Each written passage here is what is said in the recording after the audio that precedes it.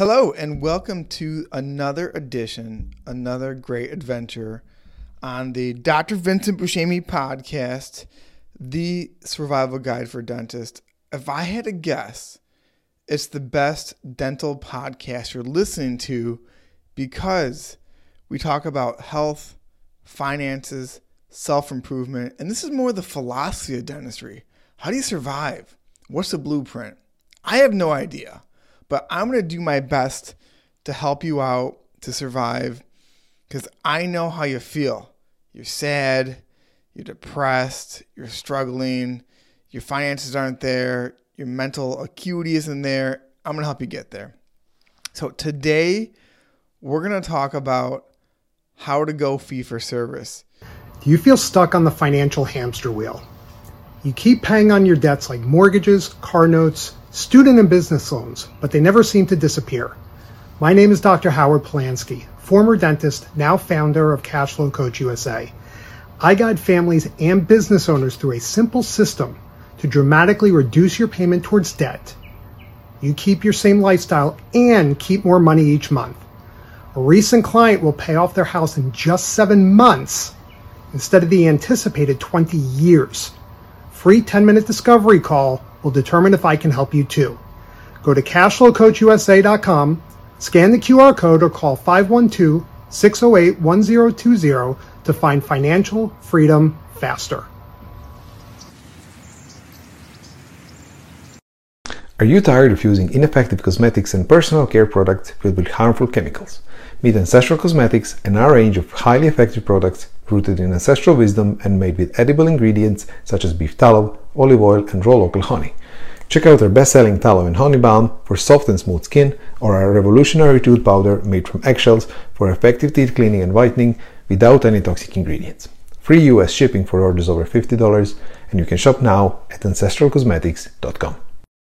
Probably the top 3 things that people reach out to me are, the top one's got to be how to go fee for service. There seems to be this idea that if you go fee for service, you automatically get a Ferrari and you get $1 million house, and then you only see one patient a day and you produce $40,000 a day. If that's the case, I'm not doing that. If you want to achieve that, that's not what's happening with me. I don't take insurance, but I'm not rich. I'm not crushing it. I'm doing okay. But I feel like not taking insurance is the safest bet for any solo or small private practice. With all of these DSOs popping up, I think it's going to be very hard to compete with them on a PPO level because they can cut cost places you can't. Why? Because you probably have higher ethics than them. You probably have higher morals than them.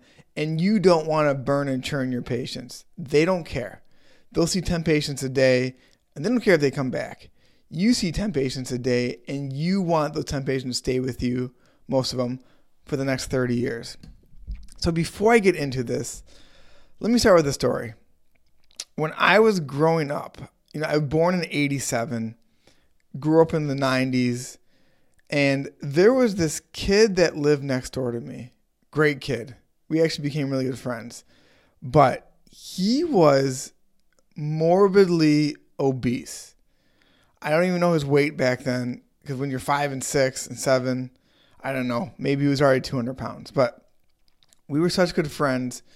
Sometimes we would eat dinner at each other's houses. He'd come to my house, eat dinner. I would go to his house and eat dinner. And I have to give his parents credit because he had really good parents. And they struggled with helping him maintain his weight. And then early 90s, nobody really knew anything about nutrition. People still don't. Anyway, they assumed fat made you fat, which is not the case. Carbohydrates make you fat. So I was eating dinner at his house. And I don't know what we were eating, but he handed me a glass of milk. And he said, I want you to drink this milk. You'll love it. I have milk all the time. He goes, no, this is special milk.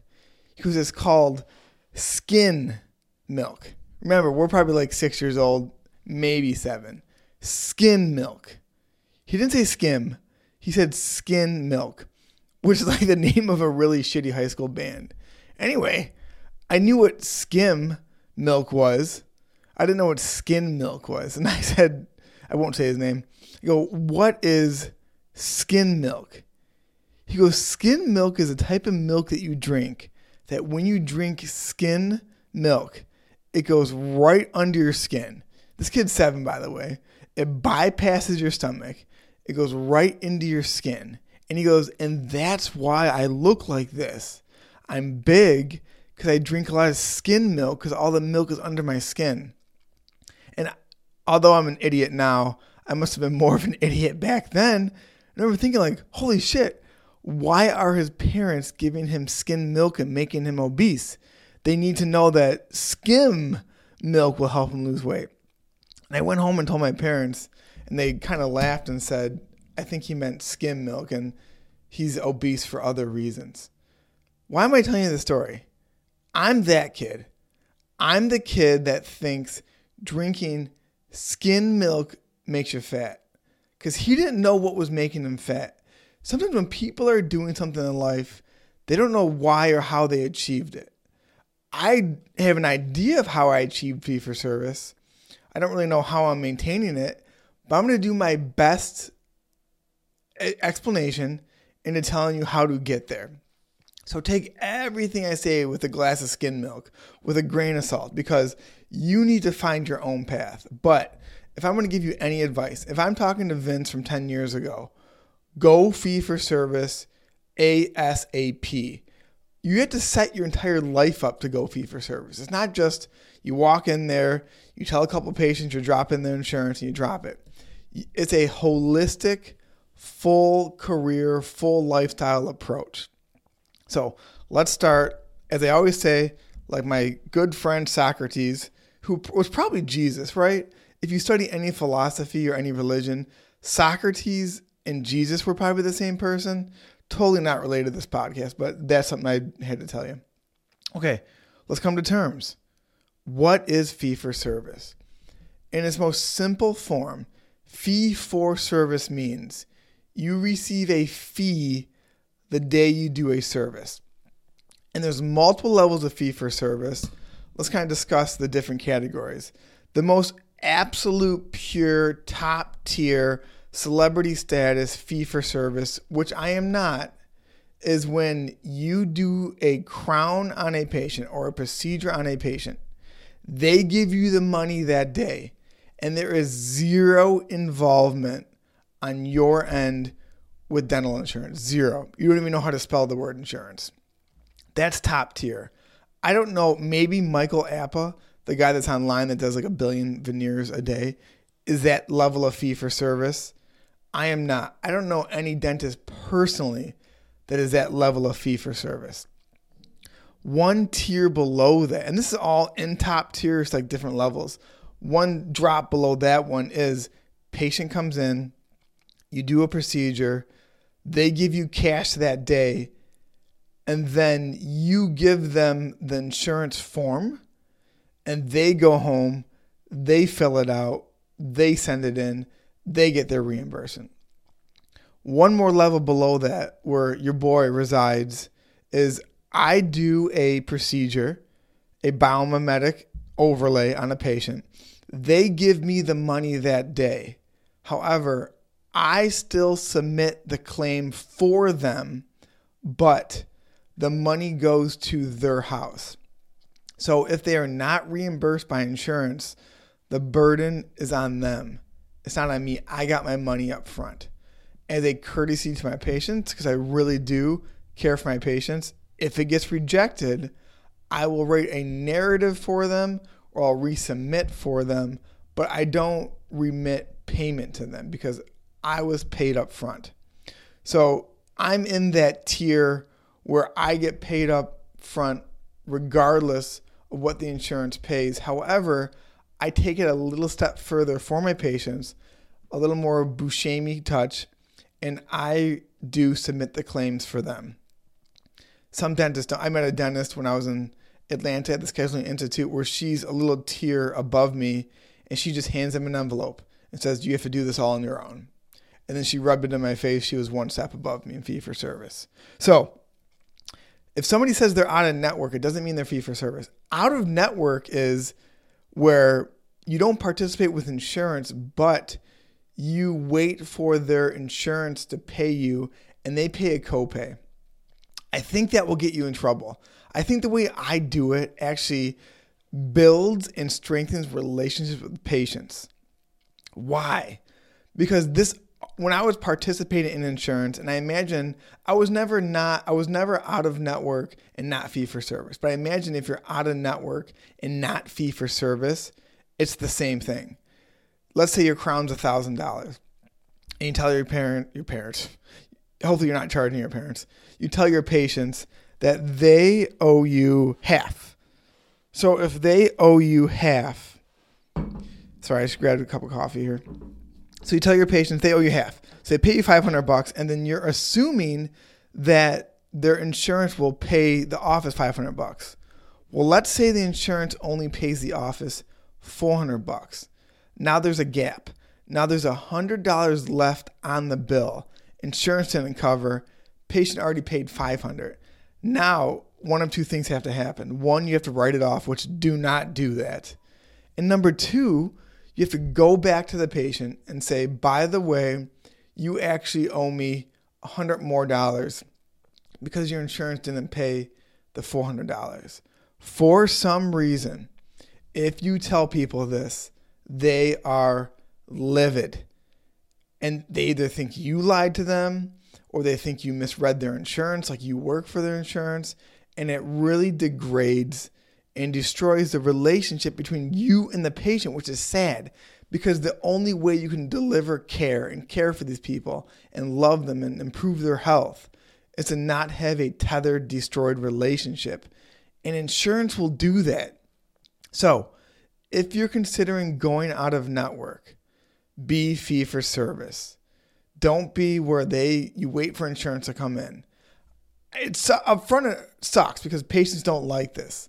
But I promise you, if you're going to go out of network and drop all insurance, which you should tomorrow, call your insurance company tomorrow, which is Sunday, and say, I'm dropping all my insurance. Go fee for service. Get the money up front. And like magic, the relationship between you and your patient, which is your most valuable asset in building your business, will improve.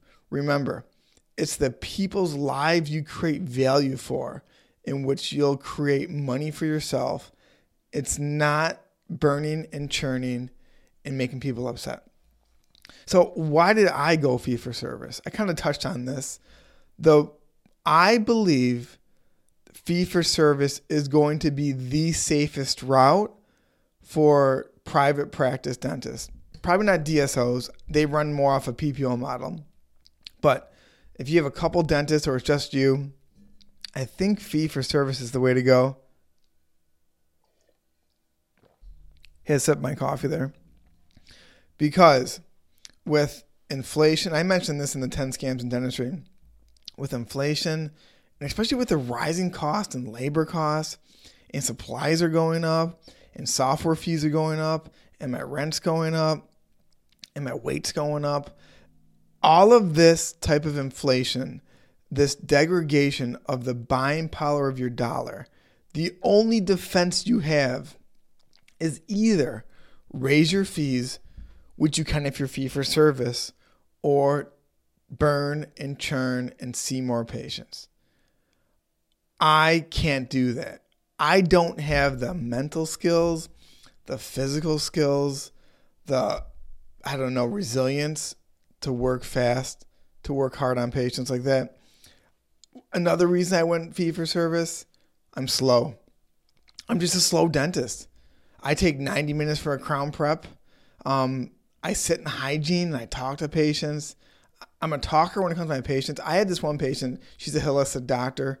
We're on the same wavelength of like everything politically, everything religiously, everything philosophy. And every time I see her, I almost have to add an extra half an hour to the appointment just because we're like two schoolgirls picking back up after summer and catching up. So I truly talk to my patients. I really take my time. I practice biomimetic dentistry, and intrinsically, that's a slow form of dentistry. You have to do immediate dentin sealing and let the first 5.5 millimeters of bond and dentin and flowable cure and rest, and what do they call decouple for 5 minutes. That's slow. You can't do that in the PPO schedule. So the way I'm set up neurologically, intellectually, my personality, if I didn't go fee for service, I would have been swallowed up whole by my competition. Being fee for service is the only thing that is saving me from having a terrible practice. So now it comes to, you're asking, Vince, I got a 5-year plan. How do I go fee for service? There's a couple of things you have to understand and a couple of things you have to have in place. And I think you can do it. If you really believe, if you really stick to it. You know that saying where that one commander like burned all the ships when he got on sea and like there's no turning back. If you put it in your mind, you're going to go fee for service. And no matter what happens, the first couple of years you're fee for service, you're not going to go back to insurance, you'll do it. But if you go fee for service and you constantly think to yourself, I should be in insurance. Maybe I'll pick up one plan. PPOs aren't that bad. PPOs used to love me. I used to love them. It's like a terrible relate. Like, don't go back to your ex. Don't go back to your ex-girlfriend. Don't go back to your ex-boyfriend. Your PPOs are your ex-girlfriend and boyfriend. Drop them. They've been cheating on you, and it's time to go fee for service. Time to find someone else to love. So you have to understand the concept of consumer versus producer. So let's back this up a little bit. If you study any form of philosophy or economics or anything on the free market, the basic, framework for free market exchange is this. Man or woman uses their brain and their actions and behavior to take the raw materials of the world and turn those into either a product or a service or a combination of both, and that's called a value. And you take that value and you give it to someone else with the understanding that other person is going to give you something in return for that value. Because it's illegal to barter because you have to pay taxes. In our example now, it's money. So you create a value, which is going to be dental work. And your patient gives you money. By creating that value, you're the producer. The patient is the consumer. So when you go fee for service, you have to constantly think to yourself, I'm a producer. Am I producing enough value for the patient? And the value is just not closed margins. Am I producing enough value for this patient that they are willing to give me money in exchange for what I'm giving them, and that we will both be satisfied? So if you give somebody value and you scam them, you are no longer the producer of the value. You're the consumer, because you consumed more in that exchange and they produced more because they gave you the money. So when you are exchanging value with your patients, you always have to think, am I the producer? Is the value I am giving this person, exchanging with this person, in higher value than the money they're giving me? You always have to think, if you charge $1,000 for your crown, is the value of the service, and this is another thing we're going to get to, you're providing the service, not a product. Is the value of that service more than $1,000? The answer should always be yes. I know that's very hard to quantify because it's subjective, but you have to think to yourself, you are the producer. I know when you talk to your boss and your associate and you work for a big DSO, they want you to be a producer, but their idea of producing is just quantity. Burn, churn, produce. That definition is false. That person telling you that is an idiot. if somebody tells you they're a big producer in dentistry, like, oh, I produced 200,000 this month, they're using the definition wrong and they're an idiot. A producer is somebody that creates value. So when you're fee for service, you have to be a producer, but not a producer in the quantity sense, a producer in the value sense. And if you're always producing enough value and you are savvy enough to capture the exchange and get the money from the patient, and the patient always feels that the value they receive was more than the money they gave you, that's your first step in going fee for service. So the first step is changing your mindset or changing your ideas of what it means to be a producer. I'm not a high producer in the wrong sense. I don't burn and churn. I'm not seeing 100 patients a day. When I worked in Medicaid, my boss was so proud of me because I was a producer in her eyes, but I wasn't really producing much value. I was just producing a lot of fillings and extractions. That's not producing. So you have to change your definition of what it means to produce. Always wake up and ask yourself the question, how much value can I produce today? Because money will always follow value if you can capture that. So let's say I do a bunch of really high quality work on a patient and I don't charge them. It's a charity case. I still provide a value. Money doesn't follow that. So if you provide value and you're able to capture the exchange, you will get the money that follows value, and you'll always be improving the lives of others. This goes into the second one. Are you selling a product or a service? You're not selling a product. I have a CEREC machine, and that little block that I create my overlays and crowns out of is what? $40, $32. That's not the price of my crown. Because if I only charge $32 for a crown, I'd go bankrupt. You have to convey to your patients, but more importantly, you have to believe in yourself that you're not in the commodity product industry. You are providing a service. And the service doesn't start when they walk in the door. The service starts when they call you. So if you feel bad about charging for limited exams, which I used to in the past, you still have the mindset, I'm in a product. I'm not giving them anything. You're giving them a service.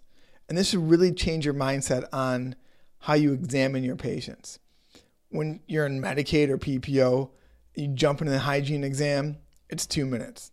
When you're fee for, maybe it's not, for me it was. When you're fee for service, they're giving you cash for that exam and hygiene that day.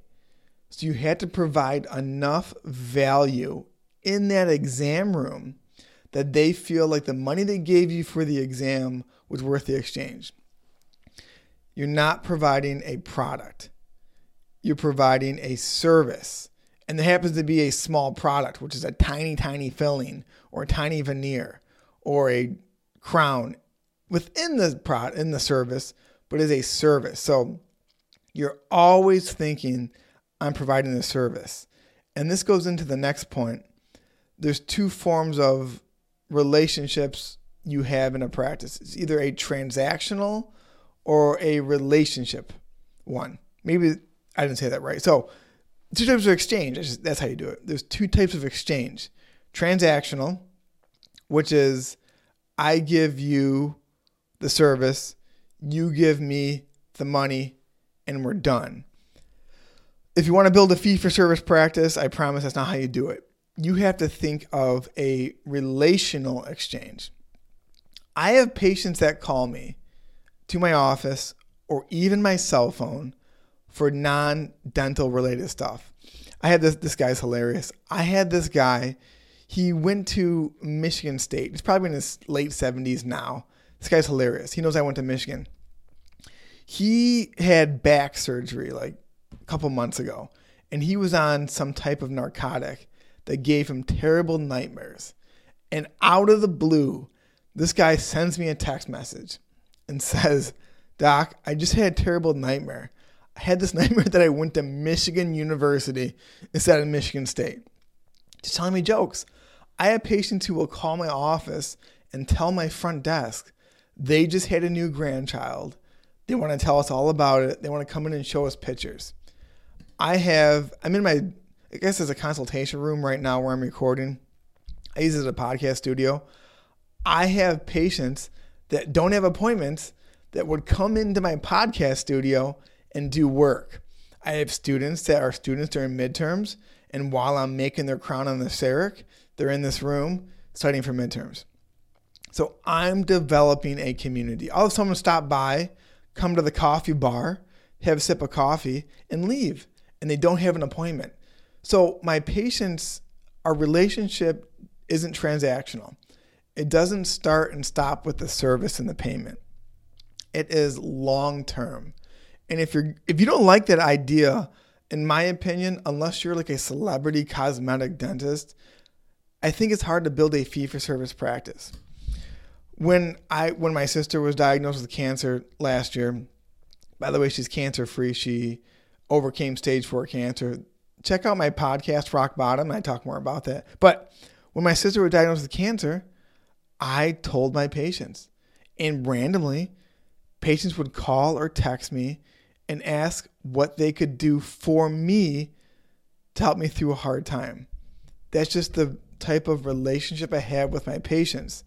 And that patient probably feels that the type of relationship we have is worth paying upfront for services because there's a certain value there they don't get somewhere else.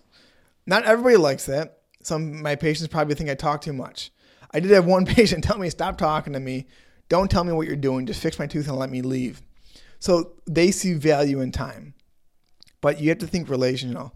Every patient that I work on the next day, even if I do exams, not hygiene, just on my side, I have my front desk call them and say, how are you doing? Do you have any questions? What else can we do for you?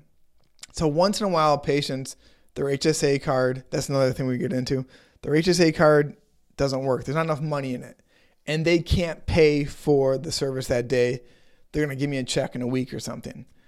Even when I have my staff call the next day and see how they're feeling, I tell my staff, do not mention anything about money. All I want to know is that they're doing okay and if they have any more questions. I also give my patients my cell phone, which I don't know if this is a good idea, but so far it's working. I've only had, like I said, one patient in my 10 years that I thought was going to come to my house and blow up my mailbox because something happened with their treatment. And I would wake up and actually I woke up on Christmas morning and had 25 text messages from her saying how I ruined her life.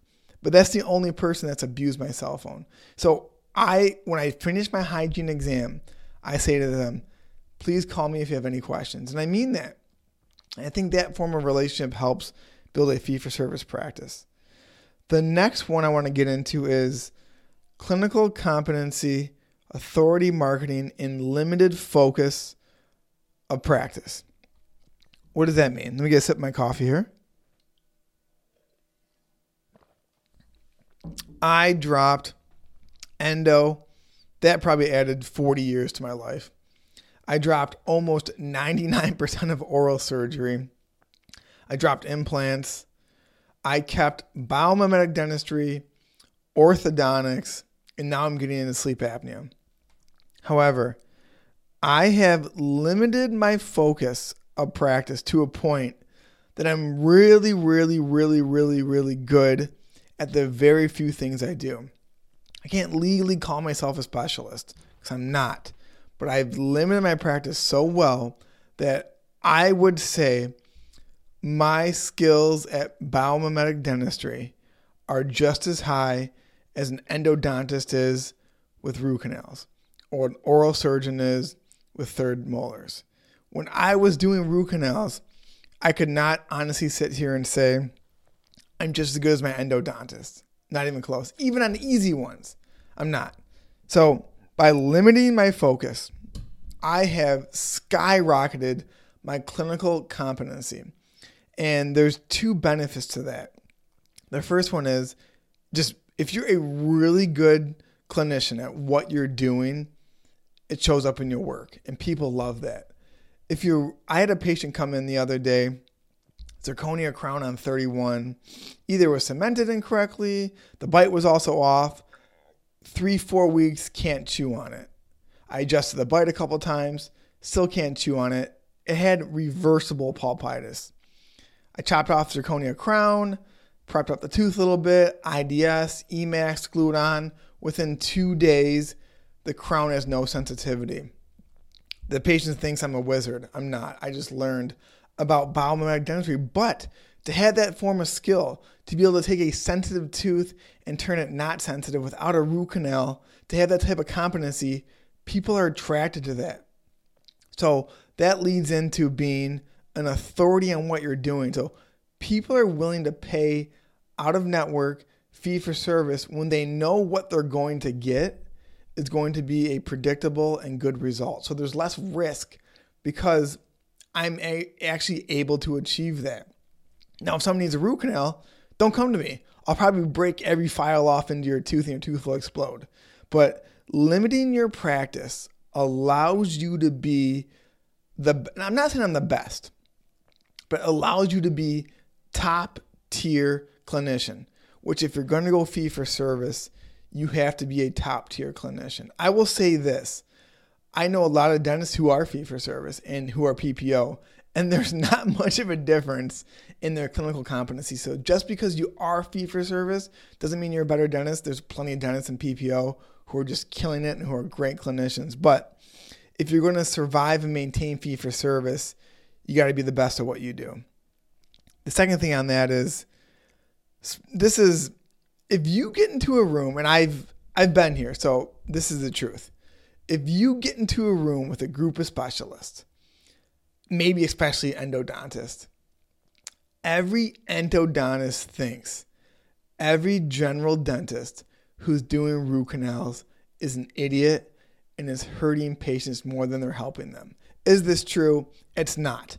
I'm sure there are dentists out there, general dentists, that are just as good as endodontists doing root canals. However, every specialist secretly thinks if you're a GP, you're a stupid idiot for doing specialty procedures.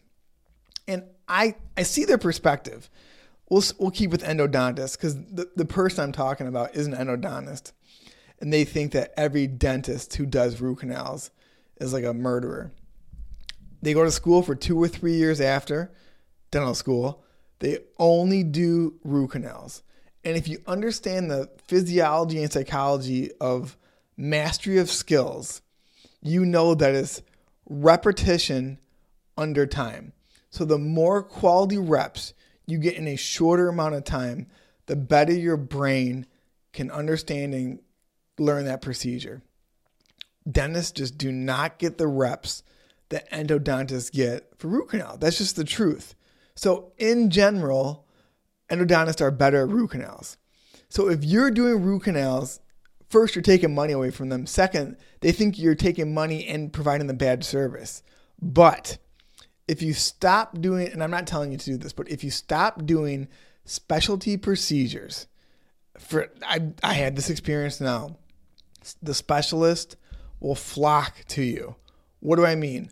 All of my specialists, my periodontist, my endodontist, and my endodontist is not the one that doesn't think, it doesn't publicly think dentists can't do root canals. My oral surgeon, everyone I refer to, my orthodontist, that I stopped doing their procedure, they started referring me patients. Now, this is monumental in building a fee-for-service practice. I'm going to give a shout out to my oral surgeon, Dr. Archie Lehall. He was on this podcast before. He's like the best guy in the state, maybe in the country oral. He's amazing. He's DDS MD. Imagine the type of authority or prestige that looks upon me when this world-class surgeon refers patients to me for general dentistry. So a lot of your specialists will get patients and the patients don't like their dentist, but they trust the specialist, and they ask the specialist, who is someone you recommend? Who is the best? And if you stop doing specialty procedures and you establish a really good relationship with your specialist and you're good, they're going to say you. I see a lot of parents of my specialist. So one of my endodontists I use, I see his mother-in-law. I see some of my specialists are my patients. They come to me because I don't do their procedures, and they think in their mind, well, shoot, if I specialized in endodontics and got really good, and he specialized in biomimetics and got really good, I want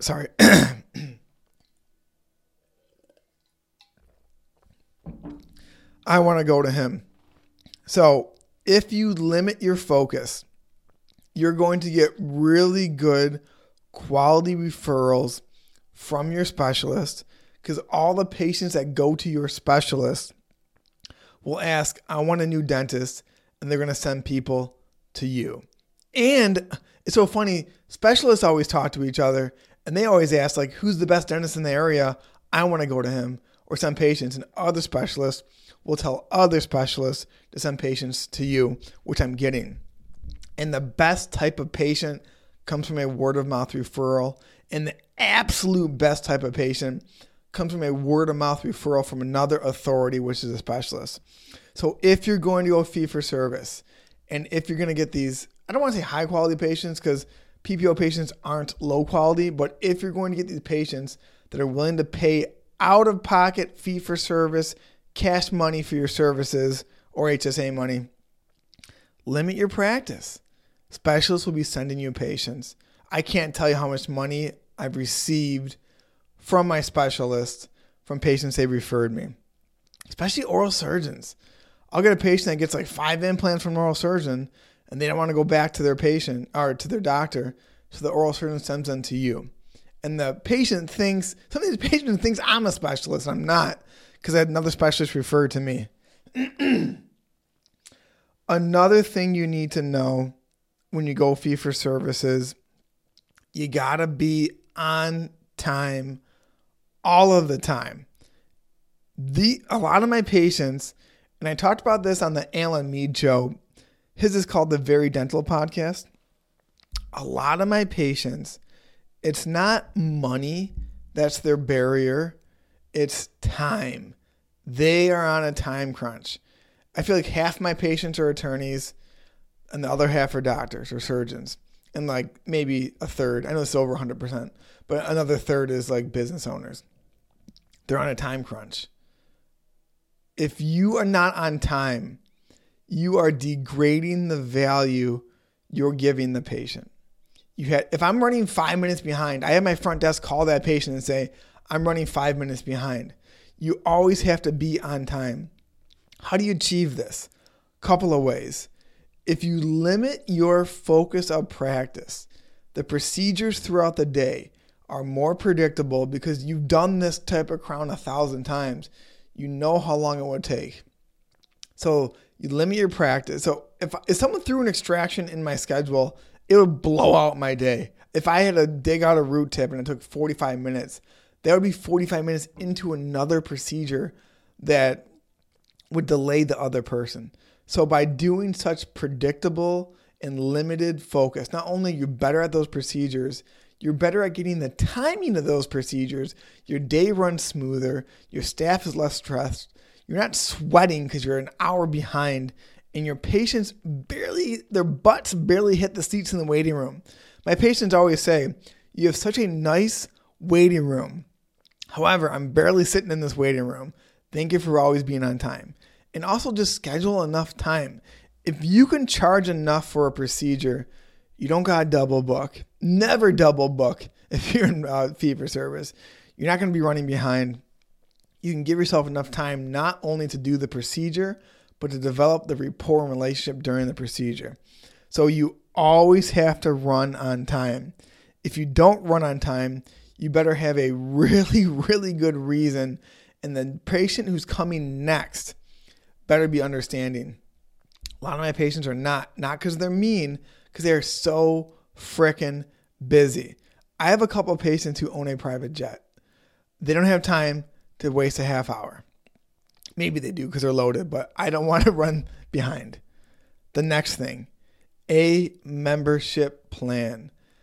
Every consultant, dentist you listen to talks about a membership plan will increase your chances of retaining non-insurance patients. It gives them the idea that they are insured, but it's not called insurance. That's illegally called insurance. And it gives them a form of safety. So I have a membership plan. I don't know how much it costs a month, but the patient gets, within this fee, 2 cleanings, 2 exams, 1 set of x-rays, 1 emergency exam, and 15% off all procedures on my side. So if I do a crown for $100, they get $15 off, and it only costs them $85 for a crown. Patients love this membership plan. I have patients that have insurance that drop their insurance and they had this membership plan.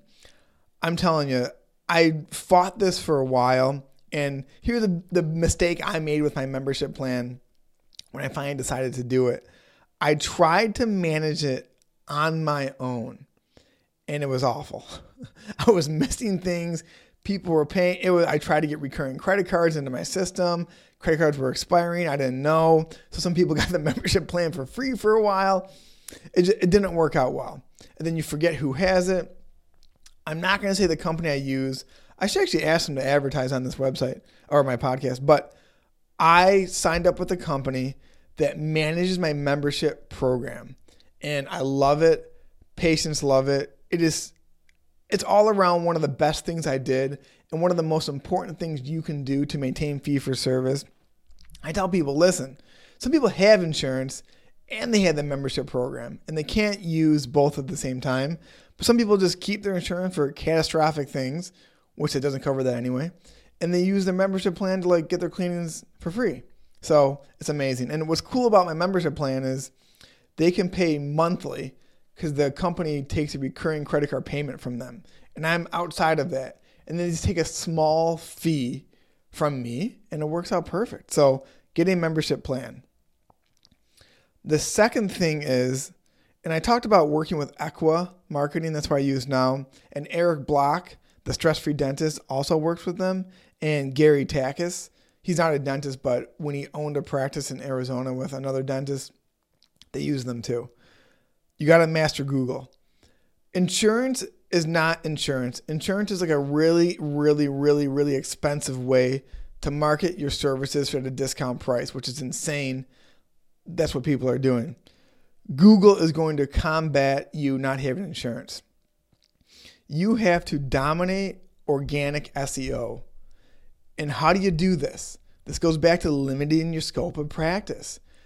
If I'm just a regular drill, fill, family, general practice, which there's nothing wrong with that, but why would somebody spend more money with me than someone else in network if they can get kind of the same service for them?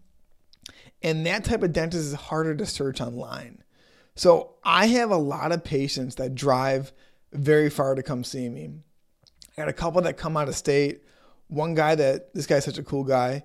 He owns a trucking company. And when he lives in Arizona, and when his route hits Michigan, he sees me. Pays out of pocket, out of network.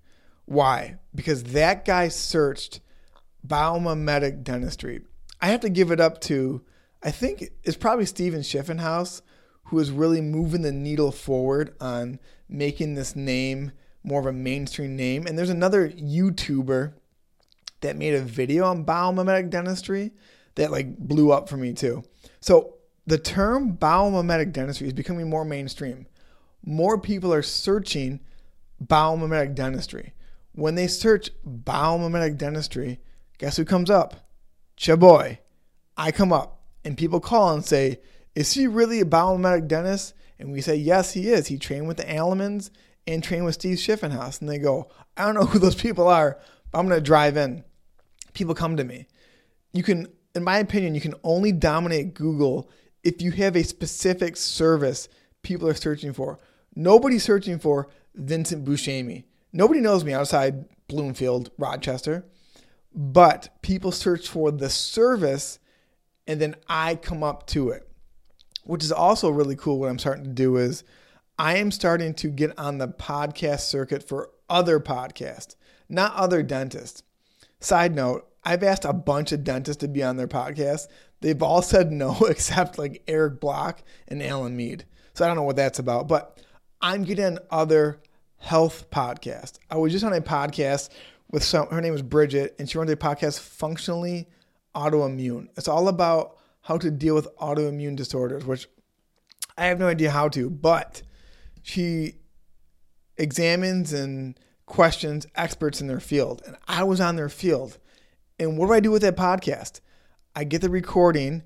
I put it on my website.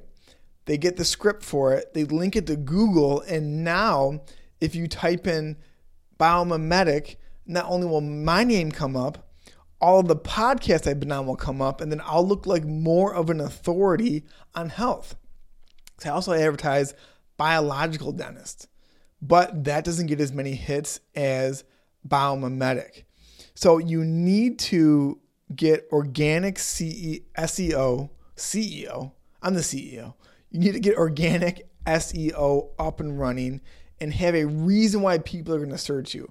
A procedure. Maybe it is root canals. Maybe it is implants. Maybe it is, I don't know, Botox, but and you have to be good at that. So get really, really, really, really, really good at one thing and then advertise that one thing on Google, and people will search that and come to you for it, and they'll be willing to come out of network fee for service to get that from you. I'm not saying you can't do other procedures, but because I do orthodontics and I do sleep apnea, but the main reason people come to me is biomimetics and same day, because they're so busy and they drive so far, they don't want to come back to seat the crown. So dominate Google. The next thing, it takes maturity to understand this. Am I mature? I'm getting there. I'm still kind of a baby. I still have an ego. I'm still sensitive, but you have to always be training your staff in relationships, in productivity, in producing value for patients. It is harder for your staff to constantly have the mindset, how do we produce more value for the patient? Why? Because in a standard way of the way most dentists pay their staff, more value to the patient doesn't equal more pay for them. And unless your mom is working for you, and I am trying to get my mom to work for me, they need more money to do more work. It's just the way it works out. You need more money to do more work. You're motivated to work hard and build your practice. Why? One of the reasons is money. They are not as motivated because most of the time the way you pay them is not more value, more money. But you need to change that. You need to get them on an incentive plan, because the way reality works, like we talked about in the beginning, money follows value. It proceeds. Value comes first. Money comes second if you can capture it. That's how the human brain works. That's how reality is set up. That's how God set up the world. And if you disconnect that from your staff and you don't give them more money for more value, they're not going to constantly ask the question, how do we produce more value? Because they're not going to get more money. They're going to get lazy. They're going to get entitled. They're going to get resentful. I once had a staff member say to me, I don't like the idea that when we all work harder, only you make more money. For a year, that bothered me. I did not like that person in my brain for a year, but that was the truth. So I have my staff on like 70% fixed pay, 30% incentives. And I can get more into incentives in another podcast. But you need to constantly train your staff to ask how to create more value. And the only way you can do that and actually create a system is to create incentives for your staff. And tell your staff, money comes after the value, not before. A second thing, oh boy, did I make a mistake on this.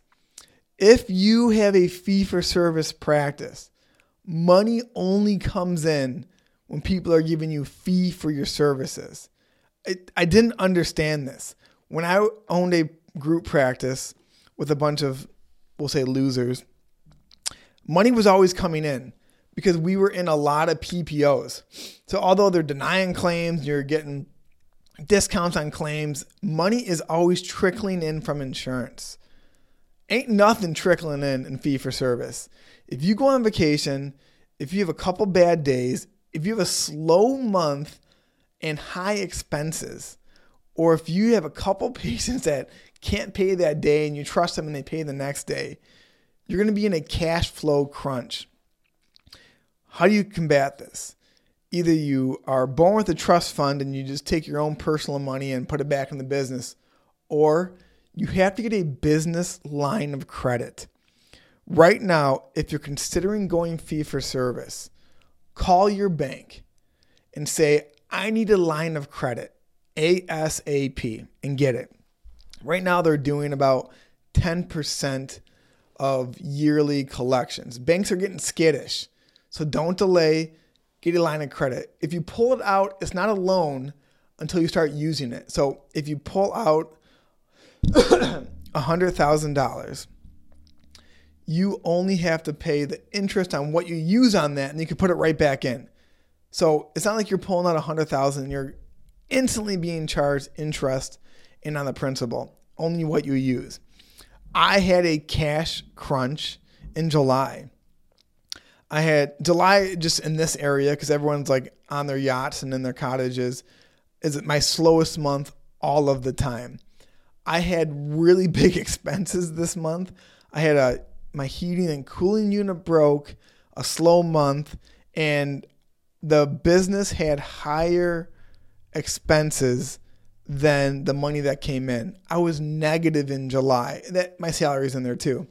So now coming into August, bank accounts looking real slim, real thin, but I have a line of credit. So if for some reason something else happens, I can tap into that line of credit and not go bankrupt. Remember, cash flow through your business is like oxygen in your blood. It is the life force of your practice. So get a line of credit because insurance isn't trickling in for me. It's just patient payment. This is so important. And I didn't understand this in PPO or even like last week, but you not only have to really like your staff, and I've somehow hit the jackpot with my staff. You also have to really like your patients. Why? Dentistry is not selling TVs. Dentistry is an intimate relationship where you provide an intimate service, healthcare service for this person, and they give you money in exchange. You have to like your patients to provide enough value for them all of the time. Because if you don't like your patients, you're not going to want to. This is a very taxing job. Patients, they drain your emotions. They pull everything out of you because they need you. You're supporting them. And in exchange, you get paid and you give them value. But if you don't like your patients, let's say you just had a patient that got a divorce and they're really sad and they're crying in your chair. I've had this patient that a child of hers was diagnosed with a terrible disease, and she was just in my chair crying for a half hour about how sad she is, and we actually weren't even able to do the procedure. She said, I just can't do this today. I have to go home. So I scheduled 90 minutes for her. We had to cancel it. No money was made. But I liked that patient enough and care enough about that patient, and they know that they're going to come back to me. So if you're fee for service, and this is maybe PPO, but you have to love most of your patients and truly care about your patients. And you have to love your staff. Here's just an idea for staff. If you are constantly thinking or resenting someone on your team, and you're at home and you're thinking about them, or you're on vacation and you're thinking about them, fire them, get rid of them. I know staff is hard to come by, but if you don't like your staff, you're not going to be able to keep producing value. That's just a constant theme. You have to keep producing value. Couple more things to end with. And this is in the book, Everything is Marketing by Fred, I think it's Jovel or Fred, I forgot his last name. He was the CEO and founder of 1-800-Dentist. Technology. This is insane. I have a cone beam CT in my office, which is insane that takes 3D x-rays. I have a CEREC machine, a prime scan, the best CEREC machine that creates same day quality crowns. I have a lot of technology in my office. People view technology with competency. And it's funny, the most impressed, people are impressed with the one thing I have, I said that wrong, is I have an intraoral camera in every operatory I work in, and I have a big screen TV hung from the wall. So when I take a picture of their cracked tooth and pull it up on the big screen TV in the operatory, they can real time see it. And when I work on patients, I take updated photos and I put that on the screen. And I say like, oh, look at this crack. It went deeper than we thought. Look at this cavity. Look how sensitive your gums are going to be because I had to drill below your gums to get rid of the cavity. That is not high technology. It's just a camera and a TV. Yet all of the compliments I get are, oh my gosh, this is like space age, futuristic. We are so impressed with the amount of time you invested into this technology. This is amazing. So in that book, Everything is Marketing, which you definitely should read, he talks about patients perceive technology as competency. Patients, for some reason, perceive technology with a sterile office too, like you're more clean. So you need to have nice technology, but, and this goes back to the scams in dentistry, only buy this technology if you can make it profitable. My CEREC machine is profitable. This intraoral camera is profitable. So if you have technology, make sure it's profitable, but you need some form of technology. The last one is, I went over that one. I have a double. Okay. That's how you go fee for service. So whenever I develop these podcasts, I always think to myself, how can I provide value for you? I recently had a couple dentists reach out to me and ask, how do I go fee for service? They told me that their 5-year plan is to go fee for service. And I hope this helps. So again, you can always reach out to me. My Instagram handle is VinceDDS. I'm on YouTube. I'm on Spotify. You can email me at vbuscemi@gmail.com. I'm thinking about getting off TikTok and all the other social media and really just focusing on, hope I'm not getting sick, on Instagram. So thank you again for listening. This is a passion of mine. Helping you is a passion of mine. I just frickin' love doing this podcast. I love you guys. Stay tuned. I'll see you guys next time.